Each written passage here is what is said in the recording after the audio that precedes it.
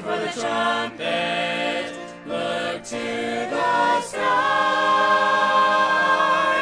No more sorrow, no more night, only God's eternal light.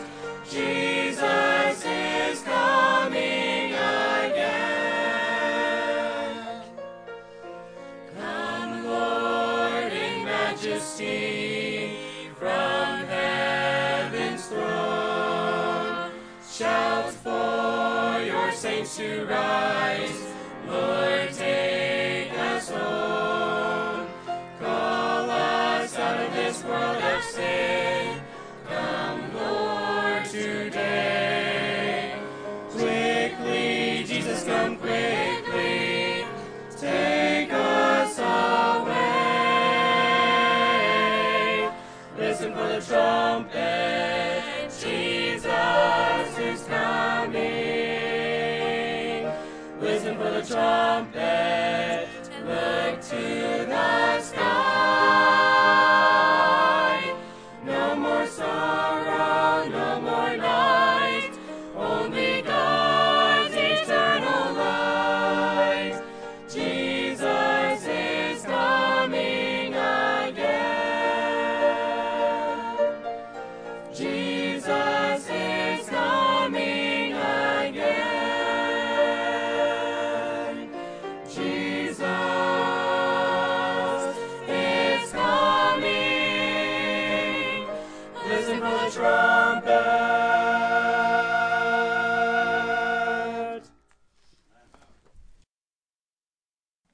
Luke chapter 5.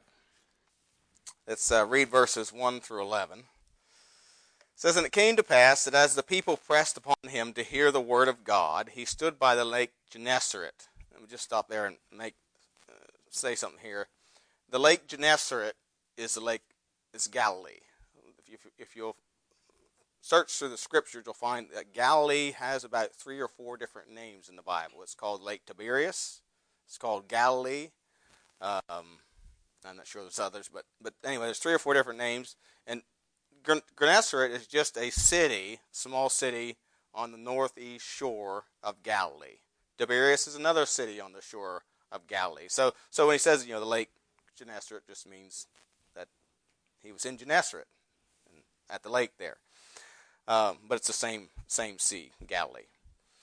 And of course, which we talked about last week, I think it was last week or the week before, is on the northeast shore of Galilee. And Gennesaret's on the northwest shore.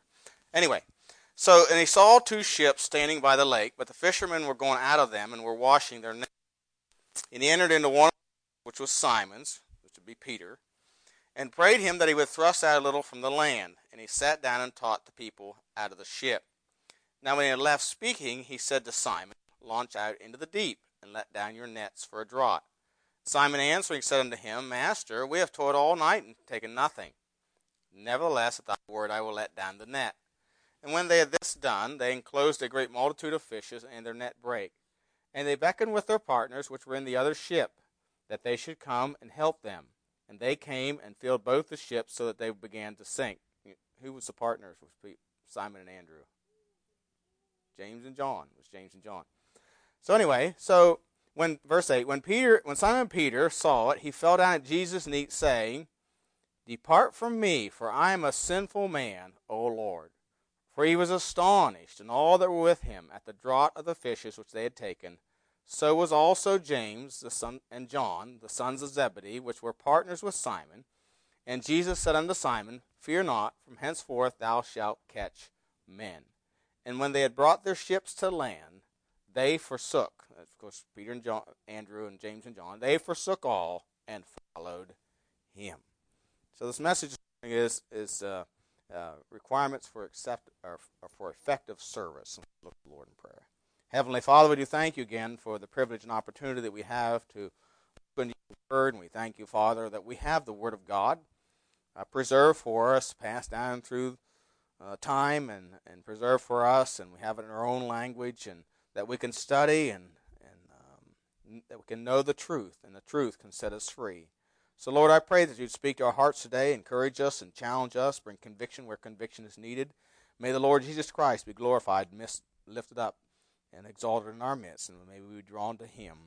We do pray in Jesus' name. Amen. We heard, and we had a good. I thought there was some really good Sunday school lesson this morning, but and we heard about how even in the Old Testament times there were many who professed to worship God. They, especially in Israel, after Jeroboam, we know, built the calf at Bethel and the other at Dan, and though they claimed to worship the true God, yet they had these places which God had not appointed for worship. So it was really a false worship, and yet they claimed to serve God. A lot of people claim to serve God. Timothy tells us in 2 Timothy 3 that they have a form of God but deny the power thereof. A lot of people have a form of worship, some form of worship. They would say they worship the true God, but in reality, it's false worship. It's not worship, or it's not service that pleases the Lord. It's worship in self-will, really is what it is. Just as Jeroboam, that was worship in self-will. God said you're to worship at my tabernacle, which it was a temple then, at Jerusalem. That's the appointed place. And God has appointed a place for us today where we are to meet together as a church. We're to assemble together. There's some requirements that God gives for effective service. If we're going to serve, and self has no place in it. Self has no place in the service of God, except the fact that we just yield ourselves to him. And so we'll see that this morning. I have seven things I want to mention. First of all, there needs to be an acknowledgement. If you notice in verse 5, it says, and Simon answered. Of course, Jesus was preaching to the people out of Peter's boat, and then he says, launch out. And Simon answering said unto him, Master, we have toiled all night and taken nothing.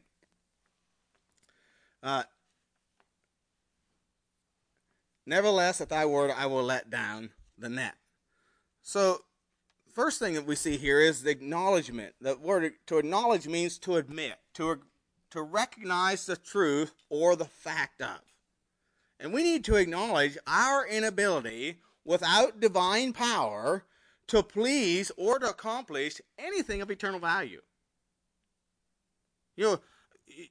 Humanity can do great things in the eyes of men. I mean, we've sent men to the moon. We have come up with ways that we can perform surgery, and man's still working on trying to figure out how he can make life. He's still working on that one. But there's only one that can give life, and that's God. And they have come up with all kinds of ways medically to keep life going. And we have a lot of people living that years ago would be dead if it wouldn't have been for. And there's some of that is good and some of it's not so good. So man can accomplish great things in his humanity, but really none of it has eternal value. And we must acknowledge that we don't have the ability, or that we can't, without divine help, accomplish anything that has eternal value. When Solomon came to the throne in 1 Kings chapter 3, when he came to the throne, Solomon was considered the wisest man that ever lived. Some have questioned his sanity about that with 700 wives. Well, it wasn't the wives, it was the mother-in-laws. But anyway, 1 Kings chapter 3 and verse 5. But when Solomon came to the throne, and he makes a statement in 1 Kings chapter 3 and verses 5 through 10. He says, in Gibeon the Lord appeared to Solomon in a dream by night, and God said, ask what I shall give thee. And Solomon said, thou hast showed unto my servant David, my father, great mercy, according to the walk before thee in truth and righteousness, and in uprightness of heart with thee, and thou hast kept for him this great kindness, that thou hast given him a son to sit on his throne, as it is this day. And now, O Lord my God, thou hast made thy servant king instead of David my father. And I am but a little child. I know not how to go out or come in. And thy servant is in the midst of thy people, which thou hast chosen, a great people, that cannot be numbered nor counted for multitude. Give therefore thy servant an understanding heart to judge thy people, that I may discern between good and bad. For who is able to judge this thy so great a people? And the speech pleased the Lord that Solomon had asked this thing. See, what's Solomon saying here? He's not, he said, I'm just like a little child. Now, he wasn't a child. Physically, he was not a child. He's a grown man. He's probably 30, 40 years old. I don't know for sure, but we could probably figure that out. But he's a grown man. He's been taught by his father, who was the king in Israel, one of the greatest kings that Israel ever had. And so when he comes to is made king, he asks the Lord, he said, I don't know how to judge it. I need understanding. I need wisdom that comes from you. And God gave him that. He was the wisest king that Israel ever had. I read that story about, remember the two harlots that came to him.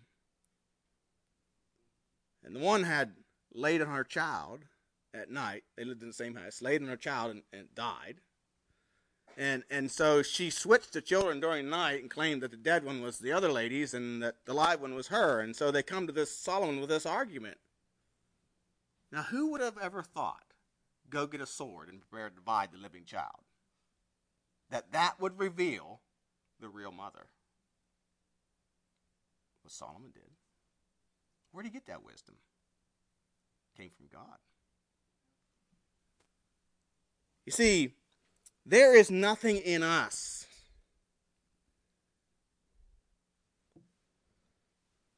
and we need to acknowledge and admit there's nothing in us without God's help, without the wisdom of God, to accomplish anything of eternal value. John 6:63, it is the spirit that quickeneth, the flesh profiteth nothing. John 15:5, I am the vine, ye are the branches. He that abideth in me, and I in him, the same bringeth forth much fruit. For without me ye can do nothing. Psalm 127, verse 1, except the Lord build the house, they labor in vain that build it. Except the Lord keep the city, the watchman waketh but in vain. And along with that, Proverbs 21:31, the horse is prepared against the day of battle, but safety is of the Lord. God's the one that gives us safety, not our military might. Our nation is crumbling not because we're weaker militarily. That's just becoming a fruit of our sin against God. Wise people would not drop their borders. I mean, that's that's not rocket science. No, safety is of the Lord. God told Israel not to multiply horses, because horses are not going to give you safety. I will. You can go to the New Testament, Romans 7:18. Paul said this, for I know that in me, that is in my flesh. Now, let me stop and say something. Paul was the most educated of all the apostles. He sat at the feet of Gamaliel, the doctor of the law in Jerusalem. He could quote the poets. He knew, most commentators say, he probably knew 5 or 6 different languages. He was a very learned man, but he said, I know this, that in my flesh dwelleth no good thing. He talked about in Galatians about all that being raised a Pharisee of Pharisees. He said, I count it all but dung, that I may win Christ.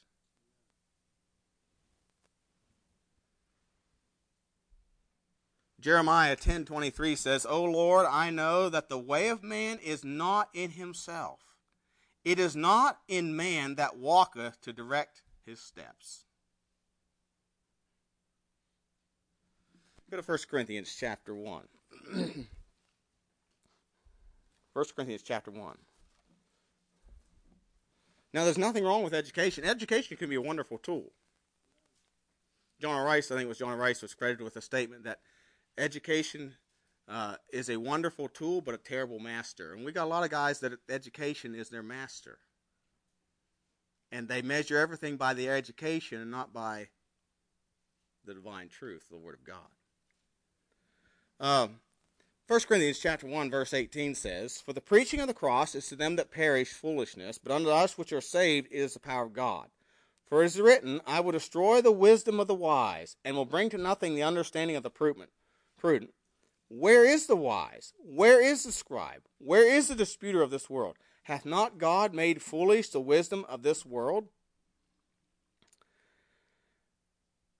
For after that in the wisdom of God, the world by wisdom knew not God. It pleased God by the foolishness of preaching to save them that believe. For the Jews require a sign, the Greeks seek after wisdom. But we preach Christ crucified, unto the Jews a stumbling block, and unto the Greeks foolishness. But unto them which are called, both Jews and Greeks, Christ is the power of God and the wisdom of God. Because the foolishness of God is wiser than men, and the weakness of God is stronger than men." You see, we need God's wisdom. We need God's power. We can't do it ourselves. You know, this is not, and as you think about this context here in Luke chapter 5, this is not the only time that experienced fishermen, remember, Jesus is not a fisherman. He's a carpenter. What's he know about fishing? That may have been in the back of Peter's mind. I don't know. It's possible. What's this guy know about fishing? He's a carpenter. But this is not the first time experienced fishermen caught nothing. John chapter 21 tells the same thing. You know, they after the crucifixion, Peter says, "I'm going back fishing." And all the rest went with him. Fished all night. Caught nothing. And in the morning, you see somebody on the shore, and he says to them, "Children, have you any meat?" And I'm sure they hated to say, "No." Then he says, "Cast on the right side." And then he said, "It's the Lord. It's the Lord." And they caught a great multitude. You see, without the Lord, without God, Israel would have been destroyed at the Red Sea. Without God, they'd have starved in the wilderness without the manna. Without God, they would not have been able to cross the Jordan River. Without God, they would not have been able to conquer Jericho.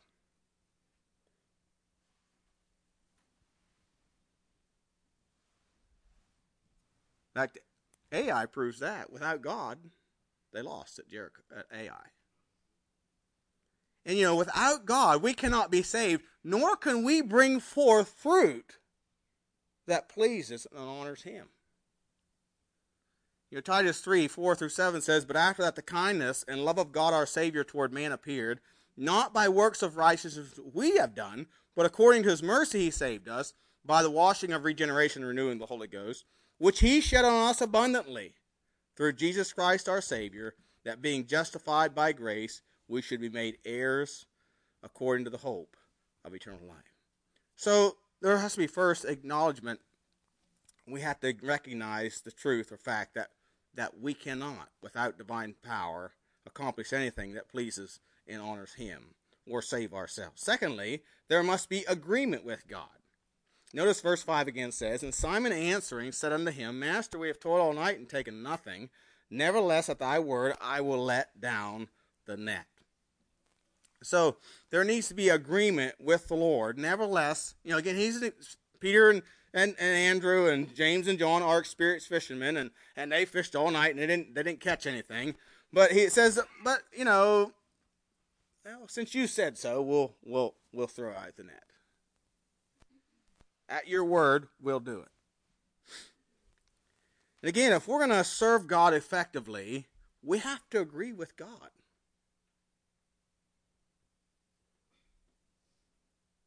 It's His church. It's His program. It's His word.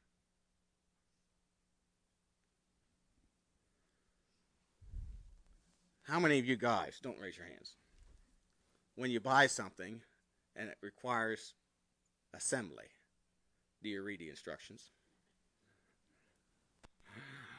That's not a manly thing to do, is it? Read the instructions. I know how to put this together, and you end up with extra parts. Sometimes they send extra parts, but, no. We're supposed to read the instructions.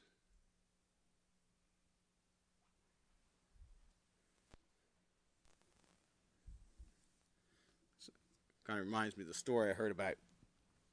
Actually, it wasn't a story. I experienced this. A teacher in school one time gave us a surprise quiz. And there was directions at the top. Just one sentence. Well, I knew the answers, and I started answering the questions. Typical, proud, know what the answers are, I didn't read the directions. You know what the directions were?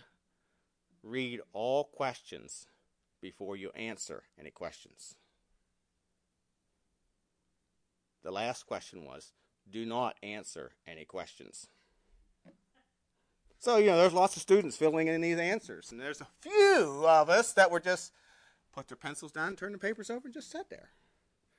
I kind of looked around and I thought, don't they know the answers to the questions? Yeah, they did.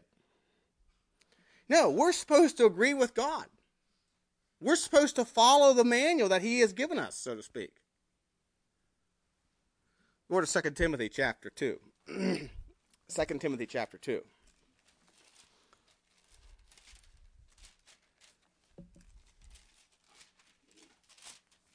And it gives the illustration here of a soldier. 2 Timothy 2, verse 3. Thou therefore endure hardness as a good soldier of Jesus Christ.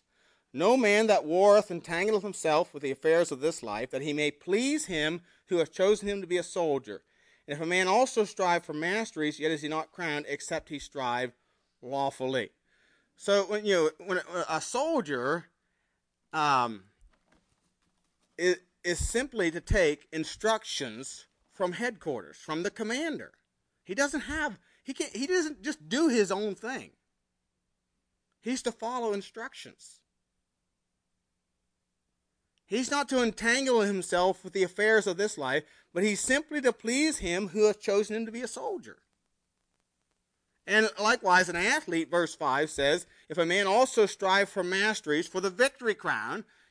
Paul was probably here making reference to the Greek Olympics that they had in those days, and they would get receive a crown. It was a wreath, basically, for winning, but they had to follow all the rules to even qualify. It didn't matter if you were the best athlete or not. Jim Thorpe was called the greatest athlete of the 20th century. And he won several gold medals. I think it was like 5 or 6 in one of the Olympics back in the 30s or 40s. I can't remember exactly what it was. But anyway, later on it was found he was disqualified and his medals were taken away because he played professional baseball for payment.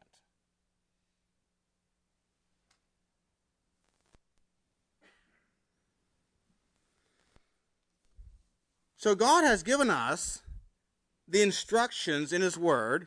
He's given us all things that pertain unto life and godliness, 2 Peter tells us, about life and godliness, about how to live our life to please and honor him, and we're to follow his word. We're to agree with him. Like I've said many times, a lot of people nowadays, they just think, well, I trust the Lord my Savior, but, and they just live life how they think they want to live it.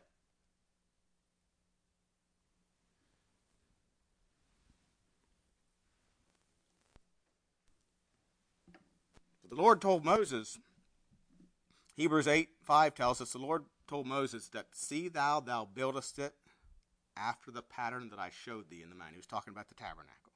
God gave explicit instructions,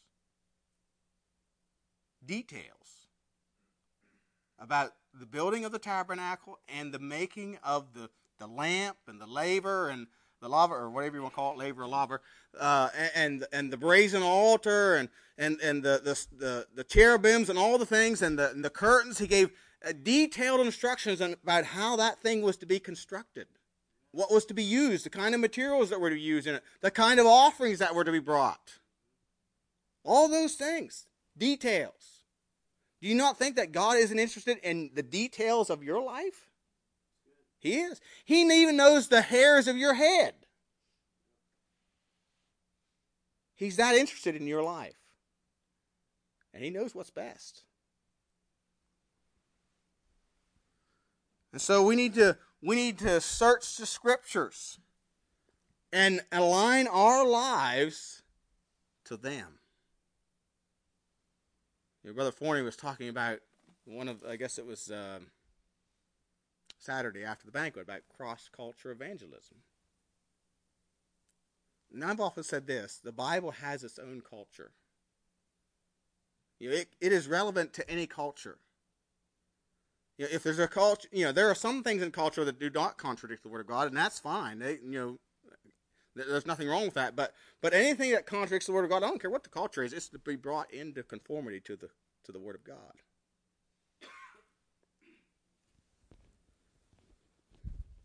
So we must agree with God. Must agree with God. Thirdly, I'm going to start here. I'm running. Thirdly, there's also, we see here, is a acknowledgement, agreement, accomplishment. Notice verses 6 and 7. Now, and when they had done, so they acknowledged their inability. They agreed with the Lord to cast out a net. When they had this done, they enclosed a great multitude of fishes, and their net brake. And they beckoned unto their partners, which were in the other ship, that they would come and help them. And they came and filled both the ships, so that they began to sink. So there was accomplishment.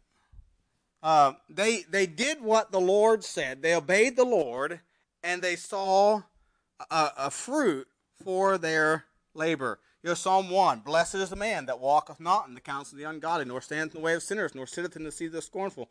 But his delight is in the law of the Lord, and his law doth he meditate day and night. And he shall be like a tree that planted by the rivers of water, that bringeth forth fruit in his season.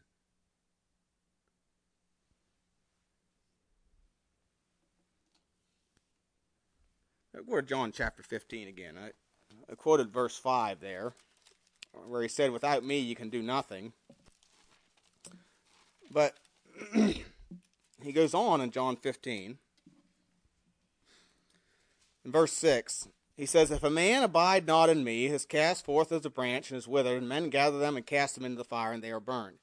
If ye abide in me, and my words abide in you, you shall ask what you will, and it shall be done unto you.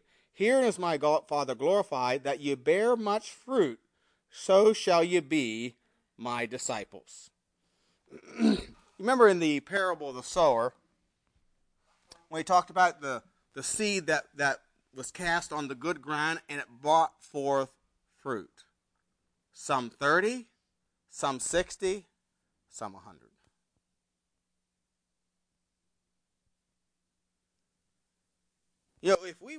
If we will acknowledge our need and agree with God, there's going to be some fruit. There's going to be some fruit. God will bring forth fruit. God's word will not return void.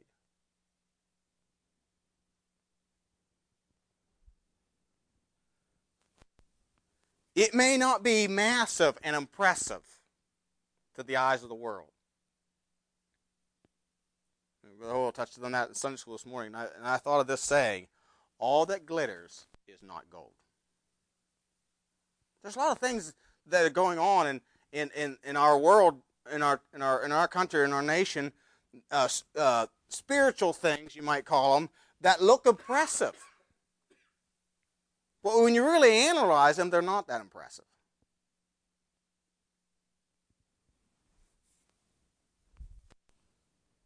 Like I heard one evangelist say one time, a lot of fire is false fire. A lot of fire is false fire. I mean, these TV evangelists can get great crowds. Does that mean it's right? No. But there will be some fruit. There will be some fruit. So they saw great accomplishments. And then fourthly, there needs to be a true assessment of self. Notice in verse 8, when Simon Peter saw it, he fell down at Jesus' knees, saying, depart from me, for I am a sinful man, O Lord. A true assessment or a true evaluation of self. We need to recognize who we really are. And I have discovered that the more you walk with God, the closer you get in your relationship with God, and the more you're going to realize who you really are. That you really aren't anything.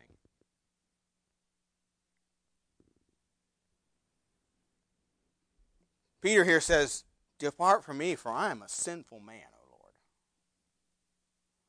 Now, Peter, up to this point, probably thought he was pretty good at fishing.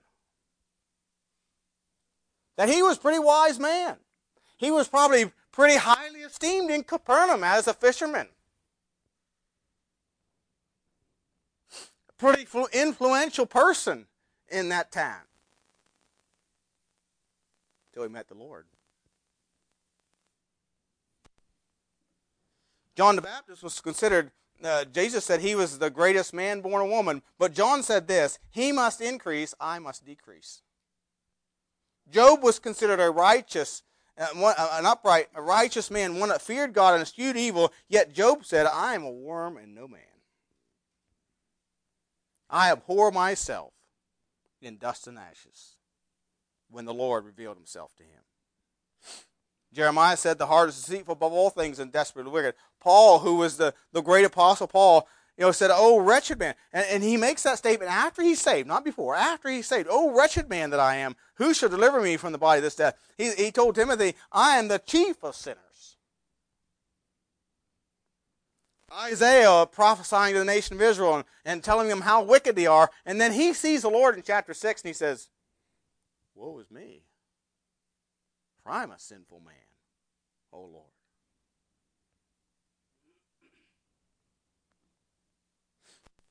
See, until we realize what we really are without God, we won't accomplish much for the Lord. Somebody said, "I was never of any use until I found out that God didn't intend for me to be a great man."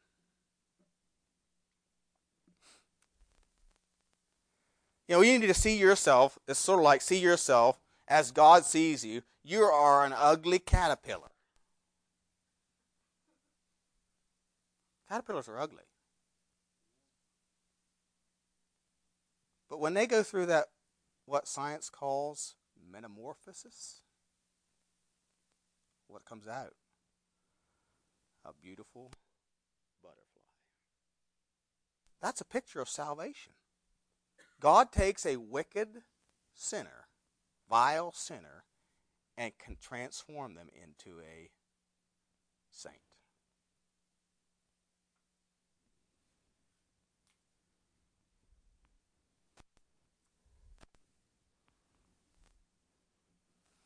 So we need to have a true assessment of self.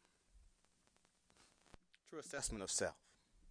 Then fifthly, there's astonishment. Notice in verse 9 it says, "For he was astonished, and all that were with him at the draught of the fishes which they had taken." Again, you see here, these are experienced fishermen. I'm sure they'd had nights of great catches. But like the people, I think it was at Capernaum, they said, "We never saw it on this fashion. We never seen it like this before." And they were amazed. They were astonished. If you will acknowledge your need and realize your need of the Lord and agree with Him and have a true assessment of self, you may be amazed at what God can do in your life.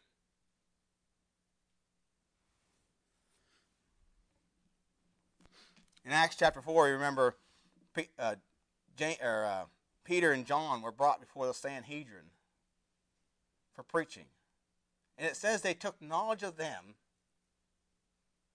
At first it says they were unlearned and educated men, but they took knowledge of them that they had been with Jesus. They were amazed at the things that these guys were saying. This is coming from, these weren't people or men that had been to Jerusalem and had been taught the doctrines of the Old Testament and the law of the Old Testament, and yet they're quoting him, and they're talking about how Jesus is a fulfillment of all these things, and they're saying, these are unlearned men.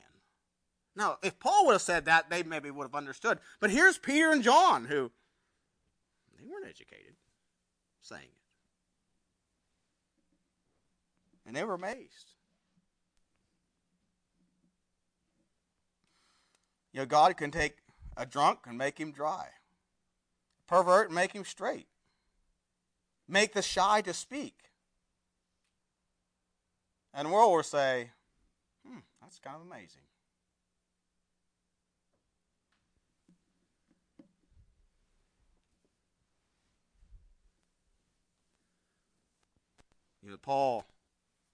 After Paul got saved on the road to Damascus, and he tried to join himself to the church at Jerusalem, and they were all afraid. Why? Because they had heard. And they were amazed. They were amazed at the change in Paul's life. Barnabas was the one that actually convinced them, no, he's not a persecutor anymore. You can trust him. And he brought him to the church of Jerusalem. So there was astonishment. Astonishment. Fifthly, number 6. He gives them an assignment in verse 10. And so was also James and John, the sons of Zebedee, and were partners with Simon. And Jesus said unto Simon, fear not, from henceforth thou shalt catch men. So after they acknowledge their inability, and they have a true assessment of self, they agree with his word, and they're amazed at what he has done, and he gives them an assignment. Again, these are. One commentator said this.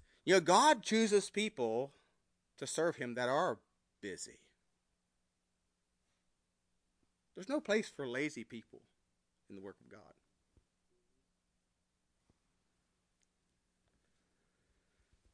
Now these were men that were busy. They were occupied with making a living, and here he gives them an assignment. Henceforth thou shalt catch men. Catch men. And of course, he gives them explicit instructions about how to catch men. Here's the good example of how to catch men. Notice, go back again to verse 6. It says, and when they had this done, they enclosed a great multitude of fishes, and their net brake. That word enclosed there means to hem in. To hem in. This kind of goes along with agreeing with the Word of God here, but again, God's giving the assignment, and he, just like they were to catch fish by casting out a net and enclosing them or hem them in, they are to catch men. Now, when we think of fishing today, we take a fishing rod usually, and we put a bait on the end of it that looks very attractive and very tasty. And we throw it out in the water and hope they're deceived into taking it. Hope that they're deceived into thinking there's a good meal free. That's how we fish. That's how we think of fishing. That's not the idea here. No, you would cast a net and you would enclose them or hem them in. My brother used to take a minnow net. He'd catch minnows, and he'd go out into the little stream, and he'd put that minnow net in the water, and he'd crowd those minnows into a corner, so to speak, so he'd catch them in the net. We find an example of this in John chapter 4, when Jesus is speaking to the Samaritan woman, and he does several things here in John chapter 4. He hems her in, so to speak. In other words, he makes her see herself as she really is, a sinner in need, and then that he is the only answer to her sin problem. John chapter 4, verse 16, it says, Jesus saith unto her, go call thy husband. What's he doing? He's revealing to her who she really is. Go call thy husband and come hither. The woman answered and said, I have no husband. Jesus said unto her, thou hast well said, I have no husband, for thou hast had 5 husbands, and he whom thou now hast is not thy husband. And that sayest thou truly. So he's pointing out to her, or revealing to her, getting her to see for herself that she's in need over her sin. She's in sin. She's a sinner and wicked in the sight of God. Her life is an offense to God. And of course, that he is the answer. Verse 25 says, the woman saith unto him, I know that Messiah cometh, which is called Christ. When he is come, he will tell us all things. Jesus said unto her, I that speak unto thee am he. So I'm the answer to your sin problem. I'm the Savior who can take away your sin. So he really pushed her into a corner to make her realize that she needed a Savior with his words.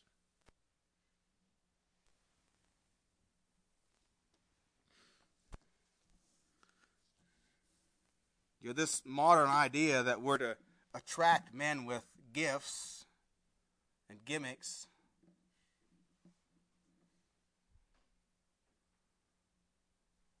You know, I've heard of, churches giving away very expensive cameras to having the pastor or somebody, cut his tie or pull the bus with his teeth or, all kinds of things to attract people.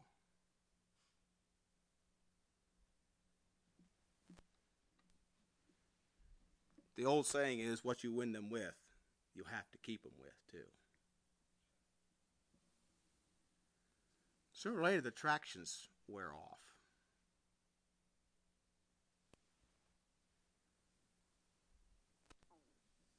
No. We need to hem them in with the gospel. He gives them an assignment. We are to catch men. Go into all the world and preach the gospel to every creature. But then, notice lastly, it says in verse 11, when they had brought their ships to land, they forsook all and followed him. Again, if we're going to serve God acceptably, we have to forsake all. There has to be abandonment. That kind sounds almost reckless. Now think about what James and John, I believe it's James and John and Peter and Andrew here just did. They've left their occupation. One of the other Gospels tells us that James and John left their nets with their father and Zebedee and followed Jesus. These, of course, became the pastoral staff at the church at Jerusalem. Not all of us are going to forsake our jobs, but we need to put God first. That's the idea. God comes before our employment. God comes before our families, even. These were married men. They had families. We know Peter was married. He had a wife. He had a mother-in-law. Of course, you wouldn't have a wife. You wouldn't have a mother-in-law without a wife, and nobody would, want a mother-in-law without a wife. So we know he had family. These men had families. They had to feed them. But they forsook their occupations. They put God first.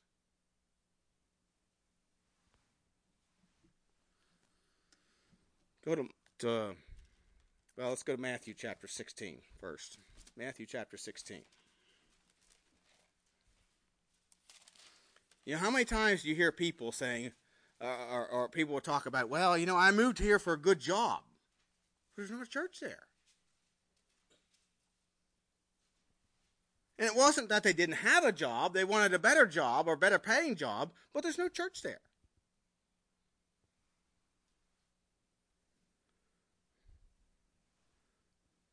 No. God should have first place. God should have first priority. Let God take care of your place of employment. Matthew chapter 16.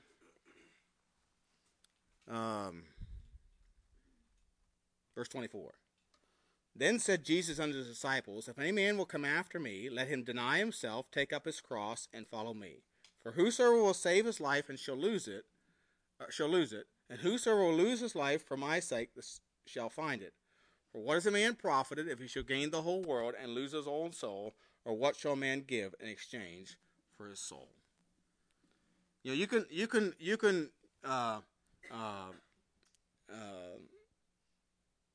forsake God's will, seeking the things of this old world, thinking or justifying it by thinking you can use those things to please the Lord. But if you go out of God's will to do it, it's going to come to naught. It's going to come to naught.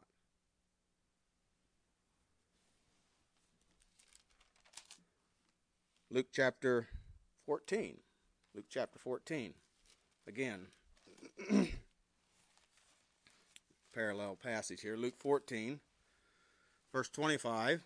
There went great multitudes with him, and he turned and said unto them, If any man come to me, and hate not his father and mother, and wife, and children, and brethren, and sisters, yea, and his own life also, he cannot be my disciple. And whosoever doth not bear his cross and come after me cannot be my disciple. So there has to be a willingness to forsake all. Ambitions, employment, family relationships.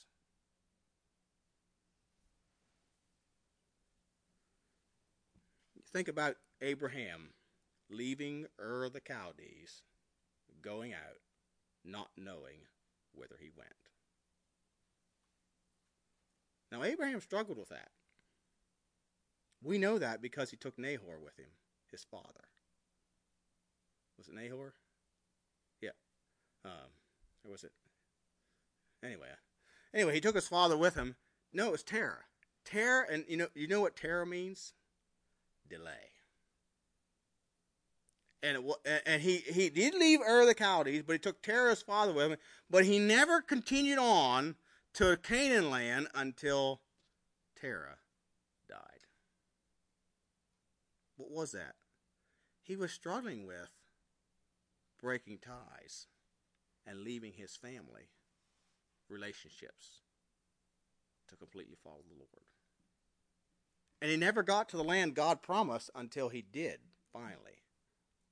He never received the promises until he did finally break those relationships.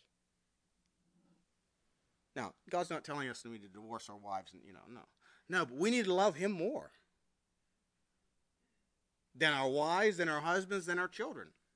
We cannot rightly love or our family relationships until we first love the Lord with all our heart, soul, and mind.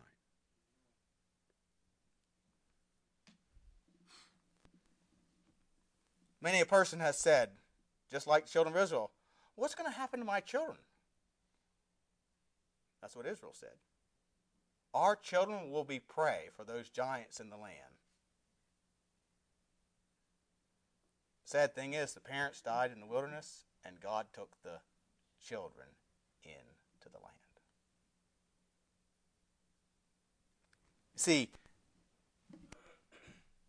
forsake all for the Lord and let God use you to take care of your children. That's really what it comes down to.